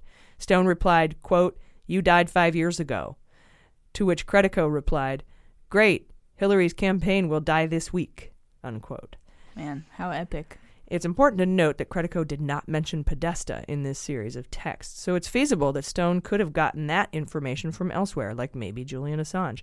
But it sure seems to shore up the story that Credico was the go-between between Stone and Assange. Yeah, and Credico's been vehemently denying that this whole time. I think he's the secret subpoena denier guy in that sealed court case that's going back and forth alongside the Andrew Miller subpoena battle. And speaking of Assange, guys, a copy and paste error led to the unwitting and unintentional announcement that the Department of Justice has already secretly charged Julian Assange. Now, this isn't necessarily an indictment because it looks like a charging document, and we don't know what the charges are. It could have originated with Mueller, or this could be from Maine Justice, as they've been pursuing Assange for years. There are some arguments that charging Assange for releasing documents is unconstitutional, and if we charge him, we should charge the New York Times, the failing New York Times, for publishing leaked information. However, a journalist publishing sourced information is far sight different from conspiring with a foreign adversary to weaponize the release of stolen information to impact the outcome of a free and fair election. One is illegal, one is not, and there are statutes on the books that back that up. A friend of the podcast and past guest Greg O'Lear said on Twitter that whatever legitimate journalism WikiLeaks may have done previously, by 2016 he was an asset of Russian intelligence, and the coordination of released stolen emails an hour after the Access Hollywood tape is not journalism, it's cyber warfare. He goes on to say that regular old indiscriminate dumps of sensitive information, stolen by hackers isn't journalism either. And neither is it protected by the First Amendment, as the Trump legal team wants you to believe. We talked about that a minute ago. Assange has been holed up in the Ecuadorian embassy since 2012, hiding from a sexual assault charge like innocent people do. And he's had a ton of fishy visitors, including Nigel Farage, that's a Brexit guy, Roger Stone, obviously we know who he is, and Sean Hannity. And don't forget, Assange reached out to Hannity with anti-Dem info, and that may or may not have something to do with their Twitter going dark. Not to mention, Hannity is one of Cohen's 3 clients at the time his offices and hotel room and house were raided by the FBI. He also reminds us, Greg O'Lear does, that Don Jr. traded messages with WikiLeaks during the campaign, and WikiLeaks is Organization 1 in Mueller's indictment of 12 Russians. There are also Americans named in the conspiracy in paragraph 44 of the Russian indictment, and I assume that's Roger Stone or one of his associates. I have a feeling we will find out before November 26th, which is when the Manafort report is due, on who he rolled. Basically, as I said before, Judge Ellis wanted Mueller to tell him who Manafort tattled on, and Mueller's like, can't tell you yet. So I have a feeling we'll find out before November 26th. I think there'll be speaking indictments. I think that they will implicate Trump, and I think he will be an unindicted co-conspirator. And that's going to happen, I think, within days of Trump handing in his homework. As soon as he does that, Mueller will stick it in the report, and the indictments will drop. Trump's answers are about collusion. Mueller may not want to indict, as I said, without this input, because Trump could be an unindicted co-conspirator. And I think that's why he keeps pushing it back. And I think that's why Mueller keeps pushing back the Manafort report. He wants to buy more time for Trump to hand in his answers. Nunberg said Stone was no longer welcome in the campaign once Manafort was out, so I assume Manafort rolled on Stone. And Mueller doesn't want to release his information on what Manafort gave him before the indictments drop. So that's the timeline, and that's conjecture. So Trump hands in his answers, Mueller indicts Stone and company, implicating Trump or the Trump campaign as unindicted co-conspirators. Then the Mueller reports to the court that Manafort helped him roll Stone. Then he'll use Stone to roll Trump and the kids. Maybe Junior, but Junior can be indicted with the Stone group. I also think the indictment will show that Stone and Guereca communicated with Assange, who also communicated with Jr., and Stone told Bannon, who told Trump, and Assange told Jr., who told Trump, and that is why Trump will be implicated in these indictments, and that will be all laid out in a speaking indictment as soon as Trump hands in his homework. Put some beans on it, friends. We'll be right back. Russia, if you're listening, I hope you're able to find the 30,000 emails that are missing. So I have a very simple message for Russia. We know what you are doing, and you will not succeed. For over a year, Observer journalist Carol Cadwallader, who broke the Cambridge Analytica scandal, has been talking to Peter Jukes, the writer behind the hit podcast Untold, the Daniel Morgan murder. This whole story is about information, disinformation, propaganda, and the way that is used and the way that it's weaponized. And in reporting this story, what has happened is I found myself on the front line of that. And their greatest ally actually is the media. This is information warfare. The man behind Brexit, Mr. Nigel Farage. Robert Swan Mueller. I care deeply about the rule of law. What has never changed and will never change are our values. From the makers of Untold, this is Dial M for Mueller. Along with Carol Cadwallader, we'll be reporting on the front line of this information warfare, with everything concerning Trump, Russia, Brexit, and why Britain needs a Mueller inquiry. All right, are you guys ready for the Fantasy Indictment League? Yes.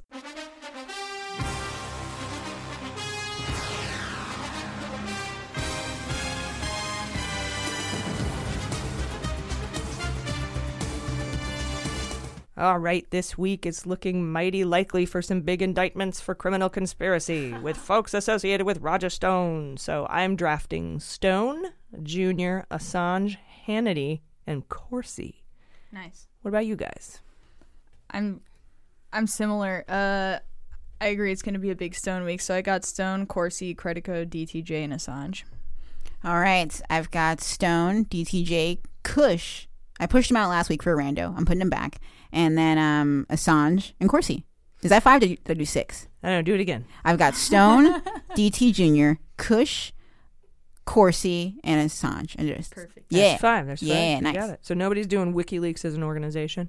No, you're not doing it, right? I'm not. Okay.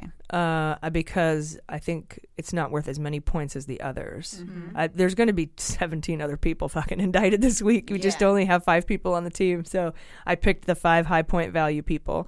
Mm-hmm. I wanted to get Junior in there for the 20. And, of course, then, you know, the Stone, Assange, Hannity, and Corsi. I had to put Hannity in there. Twitter went dark, man. Something's up. Mm-hmm. Yeah. All right, you guys ready for sabotage? Yeah.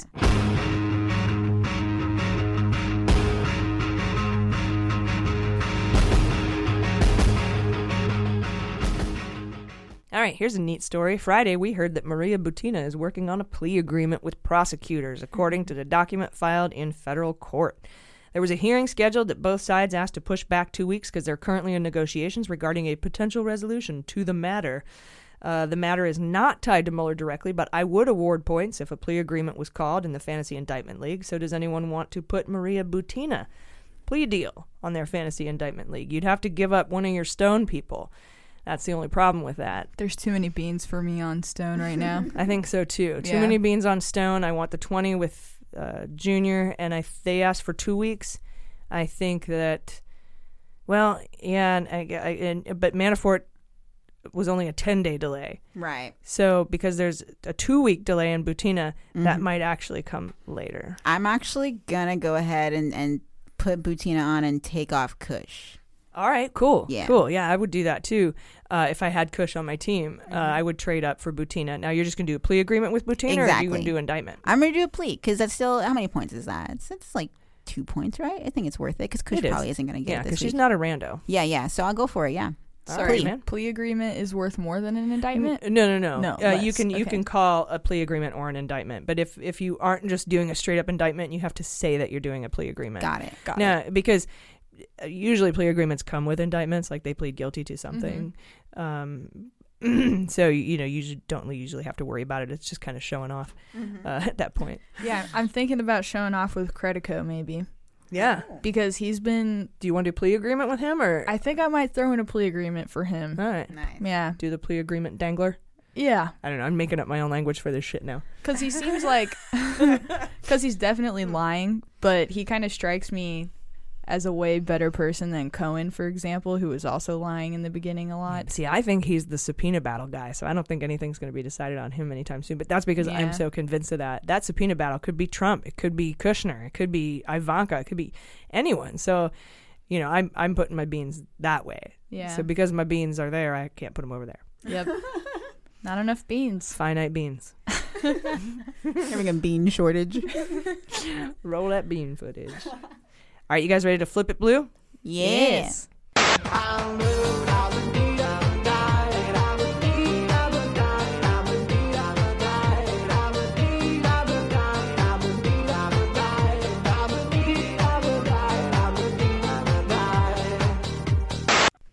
All right, guys, we got our blue tsunami. The biggest gains for Democrats since Watergate. We're up to 229 seats. I thought 226.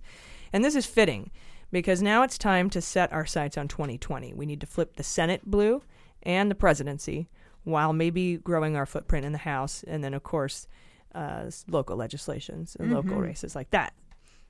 So I wanted to talk today to a hero of mine and see what her sights are for 2020 and flipping it blue. Joining us today for our Flip It Blue segment is Emmy Guereca. She's the founder of Women's March Los Angeles. She's an activist. She's spoken at the United State of Women Summit, the Women of Color Leading the Resistance panel, and she's hosted the Empowered Civic Engagement panel. Emmy, welcome to Mueller, She Wrote. Hi, thank you for having me. No problem. I'm honored that you're here. I was at the first Women's March, and I'm looking forward to the one coming up in January on the 19th that's going to be happening nationwide, and you can find out where your nearest one is going to be. What website can folks go to find out where to participate in that march? womensmarch.com. Enter your zip code, and you can find your local chapter. Okay, that's awesome. So I wanted to ask you, tell me a little bit about what got you into this, what motivated you, and when it all started. Yikes! What didn't motivate me? I started the day after the election in 2016. I hosted a very sad pantsuit party for the election night, and I didn't quite know how the night would end, but it ended horribly, as we all know now. And so I started the day after the election. For me, I saw someone organizing a march in DC, and I wanted to make sure that LA had the same thing. I wanted to make sure that, one, I didn't get missed as a Latina in a women's march, but then two, that Los Angeles had its own issues that were outside of DC that would be affected by this new administration. So yeah, for me, it was the day after the election. I felt like as a woman, as a Latina, I had a lot to lose based on all of the rhetoric that was put forth during the campaign period by now President Donald Trump. So for me, I felt like there was a lot for me to lose, and so I needed to make sure that I did something about it. I definitely didn't know what it would turn out to, but I did send quite a few emails to everyone that I knew, aside from my Facebook post of organizing a march in LA, which I had never done. So I think for me, it was basically the thought that I had a lot to lose if I wasn't organized with this new incoming administration. And we were right. Like, everything we marched for on that first year happened and is currently happening. Yeah, and I think you're 100% right that the the landscape in Los Angeles is quite different from that in D.C. While we all kind of share the same core values, just the way that we look and who we are, I think is very different. And I think that it's great that you wanted that represented. And now I was wondering, well, first of all, how many people ended up showing up to that LA Women's March? So the first one was 750,000 people. We were the largest march in the nation. So the first one definitely showed us that there were more people that felt the same way we did when we started organizing. So that gave us energy going then into, midterms and having a strategy for 2 years in. Now, what are you looking like? How are we looking forward now? We've got the midterms under our belts. We've won that, and now, well, at least the House, which is what we were expecting. I think it's a bigger blue wave than we thought, biggest since Watergate, and they're still counting. So we can see how that turns out. But what are you doing looking forward? I know that there's the January 19th march, and I was wondering, you've definitely inspired some of the largest numbers of women running for office. I think that had a lot to do with the Women's March. But now going into 2020, what are your aspirations and your goals? Well, I think for us, it's for me and our organization, Women's March, we want to make sure that it's not a fad. We want to make sure that it's not, we're upset at the administration, we're going to march, and then we're going to run for office and then leave it at that. I think that we need to continue to build that pipeline of political power. I think that if women are not in office, women are not continuously represented, because I think it takes more than one term. It's going to take a few years to really catch up, right? Women are 51% of the population. It's going to take us quite a few years to be represented equally in the House and the Senate. And 2020, I want to see female candidates running for president. Like, it's not a surprise that we have 2 or 3 female candidates, right? So, we're like, oh, yes, Hillary's the only one that's running for president. Shouldn't we have had about 3 other women up there? Yeah, I agree 100%. And I mean, looking at it, just like you said, everyone was amazed and in awe that we have 100 women now in the House of Representatives, but that's less than a quarter. Right. And yeah, and we're more than half the nation. Right. It shouldn't be a surprise. It should be, oh, we need more in office, right? Because when you see, 3 or 4 candidates, they're all male, and we're always surprised that there's a female running. And how do we support that? What are we doing to bring up new leadership, female leadership? I'm happy that there were so many diverse women that got elected into office. And I think that we need to continue that, because that is what the United States looks like to me. Oh, yeah, I agree 100%, especially if they're going to run, if the Democrats are going to run as they did in the midterms on health care. It's always shocking and surprising to me that there are no women who sit on these panels to discuss health care policy. And we have our very own healthcare needs that are different, and we should be represented at that table. So I think that's a really great way to look at it, a great goal to say, we got 100, that's fine. We've got more, that's great. Let's get even more. Let's move the needle so that not just our House of Representatives, but our Senate, and a lot of Senate seats are going to be up in 2020, represents us as a people more than it does now. Correct. I agree. And I don't want it to be, because we're calling it Women's Wave. For me, I don't want it to be a wave like it was in the 80s. I don't want it to be a wave where it's like, well, the women marched, then they got 100 women in the office, and that's it. We have to continue till we are represented equally. That's, if we are not represented equally in our government, what makes us think that we are going to be represented equally in the private sector? I think that it starts to move down. Oh, it absolutely does. It touches every aspect. And that's why I think it's so important that so many women ran for local governments and local and state legislatures, because that speaks to bigger races like governorships and and then the White House presidency, the House, and the Senate. And then we can also look at the judiciary. So, and I think that of all of the people that Trump has nominated for the judiciary, I think less than 9%, or nine of them, not 9%, but 9 of them are women, and none of them are people of color. Oh, well, that doesn't surprise me there. Based on what we know about him. But yeah, that's it. And again, that is not representative of the United States. That does not represent all of us, right? I mean, at this point, you would think that women didn't exist based on who is running our country. Yeah, exactly. And are you involved with any other organizations? Is your organization involved with any others that are pushing more women to run for office? So we definitely, one of our key strengths is that we partner with a lot of organizations. We definitely partner with Emily's List. We have a C4 called Women's March Sister Network that will start to help women get to office. Because right now, I mean, how do we get to office? I know specifically from Women's March volunteers, we had about 16 women run for office. About half of them won their local districts, whether they were running for city council or school board.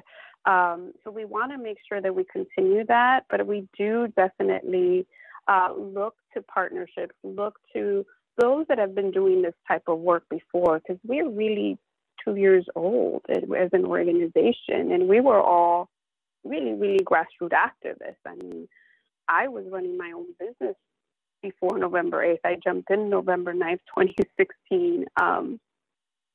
So for us, partnering with other organizations is key.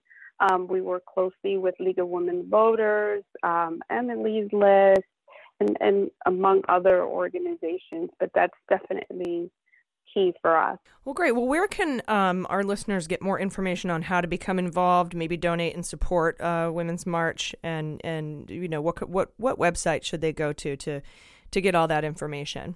So I'm going to send them to 2 websites, because I lead Women's March California and Women's March Los Angeles. womensmarch.com is the main website for the organization, and I personally am at womensmarchla.org.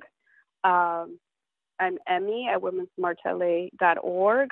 If you want to ask any questions, donate, anything you may want to know about what we're doing in Los Angeles and throughout California. Wonderful. Well, I really appreciate you coming on today. I'm looking forward to all of the activism in the next year and a half leading up to the election for 2020. I guess about a year. I guess it's a year. Year and a half. Two and a half. It's too far away. Is what it is. It feels too far away, but before you know it, we're getting the jitters of who's the new leadership. How many women do we have out there? So I think for now we should be looking for that new leadership. We should be looking for those women that would represent us well in office. Absolutely. And we're only months away from, if weeks away from Democrats throwing their hats in to run for president. So we'll keep an eye out for that. And everybody head to Women's March. It's .org, yeah? womensmarch.com or womensmarchla.org. Got it. womensmarchla.org or womensmarch.com, and find out how you can help, how you can be a part of it. We're going to be there on January 19th. That's the day before my birthday, so got to celebrate. And oddly, it's my 45th birthday, so that's interesting. But we'll see you there. Emmy Guereca, thank you so much for coming on Mueller, She Wrote today. Thank you for having me. See you soon. All right, you guys, that's our show for this Thanksgiving week. Please enjoy the holiday. Don't forget to shop Small Business Saturday and support local businesses. And to make up for over 200 years of oppression, the least you can do is call out your racist Uncle Frank this Thursday. I know I'll be. Leave no turkey, but take no shit. And perhaps the next time we meet, we'll have multiple indictments on the table. Yeah. I was thinking that as I was making all my appointments for like my nails and my waxing and my hair stuff, and I'm making the appointments on Monday, November 5th, and I'm making them for the weekend, and I kept thinking like, I hope I'll be at that haircut appointment with a blue House of Representatives, and then I was. That's adorable. I love that. It was nice to think It's like about. What do they call it? The vision board, but Yeah. for your calendar. My vision calendar. Yeah. Can I say some words for my friend Jessie? Yes, yeah. Is that 100%. Okay, so last week I wasn't here, and it's because I was attending a funeral of one of my dear friends and figures growing up. Jessica Stokely Spruill, she passed away right before the elections happened, and I'm so sad she didn't get to see what happened on Tuesday. She was one of the most determined, intelligent, funny, dedicated, passionate, kind people I've ever known. She was really active on Twitter. She wrote for a whistleblowing blog called Crooks and Liars. It's an amazing space, and she means so much to me. And she leaves behind a 23-year-old Kyle and a 10-year-old Ari who doesn't have any planning really for his future at this point because she was the sole source of income. She worked very hard.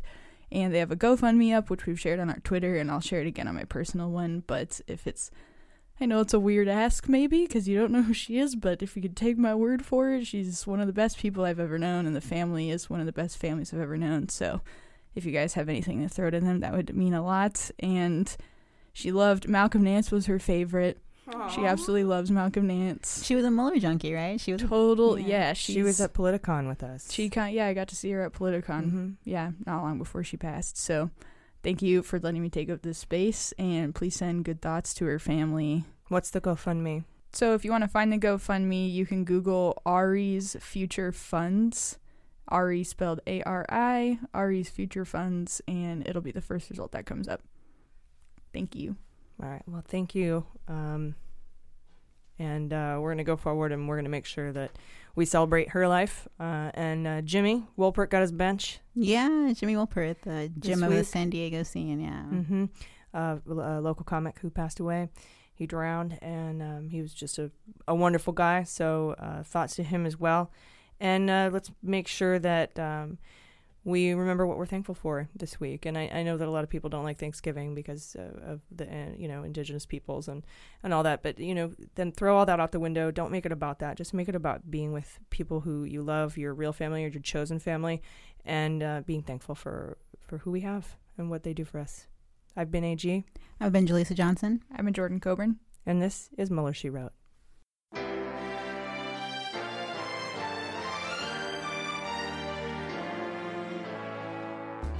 Mueller, She Wrote is produced and engineered by AG with editing and logo design by Jaleesa Johnson. Our marketing consultant and social media manager is Sarah Lee Steiner, and our subscriber and communications director is Jordan Coburn. Fact-checking and research by AG, and research assistance by Jaleesa Johnson and Jordan Coburn. Our merchandising managers are Sarah Lee Steiner and Sarah Hirschberger Valencia. Our web design and branding are by Joelle Reeder with Moxie Design Studios, and our website is MuellerSheWrote.com.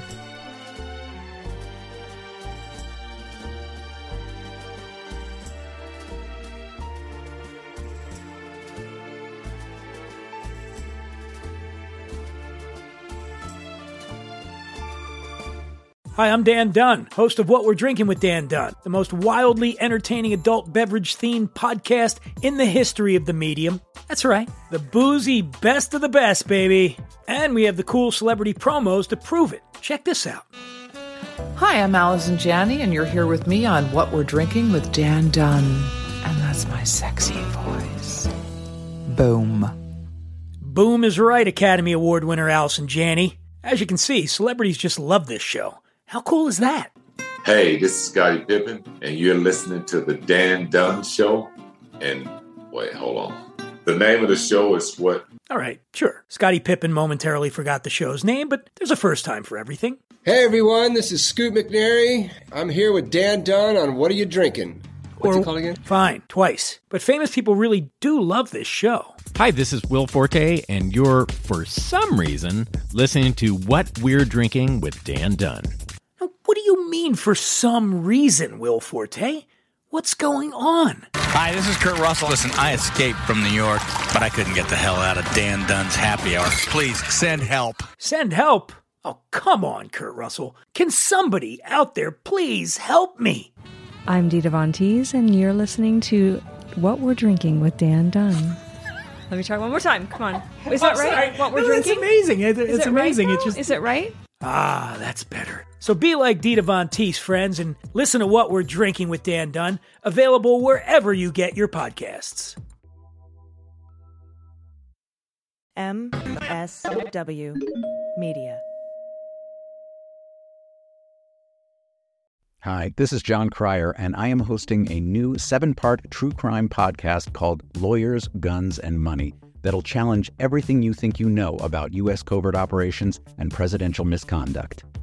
From Jack Bryan, the director of American PSYOP, comes the incredible true story of John Mattis, a newly sworn-in Miami public defender in the 1980s who has found himself completely in over his head. I step off the plane, and there is a van with a couple guys with Uzis. And one of them in broken English said, "Welcome to Bogota, John." Mattis's first felony defendant has been arrested for having a machine gun and tells Mattis a dangerous secret. He was shipping arms into Central America on behalf of the CIA. As a first-time lawyer, I want to act like I know what I'm doing. But with the help of a Colombian drug smuggler... How much money the CIA raised by hitting up drug dealers? A lot of money, millions of dollars. An Alabama mercenary... They were prepared to die to the last man. I saw this in them. I saw the fire in their eyes. And they made me their war chief. And a newly elected senator, John Kerry. We are looking at allegations of drug running, gun smuggling, conspiracy to commit murder and murder itself. He'll fight to free his client. The judge said, "Show me in a courtroom how we were at war." Expose an illegal war being run by the White House. I mean, I wanted him involved, but I didn't want to be on record as doing it. And somehow stay alive in the process. I just escaped a kidnapping by the CIA in Costa Rica. This is Lawyers, Guns, and Money. So you have a man in an Armani suit standing in the bow of a boat with a rocket launcher and says, "If I lose sight of you, I will launch. You will be vaporized." Available everywhere starting October 29th, or get it ad-free and early starting October 22nd at lawyersgunsandmoney.supercast.com. There you'll find bonus episodes along with exclusive content. Subscribe now.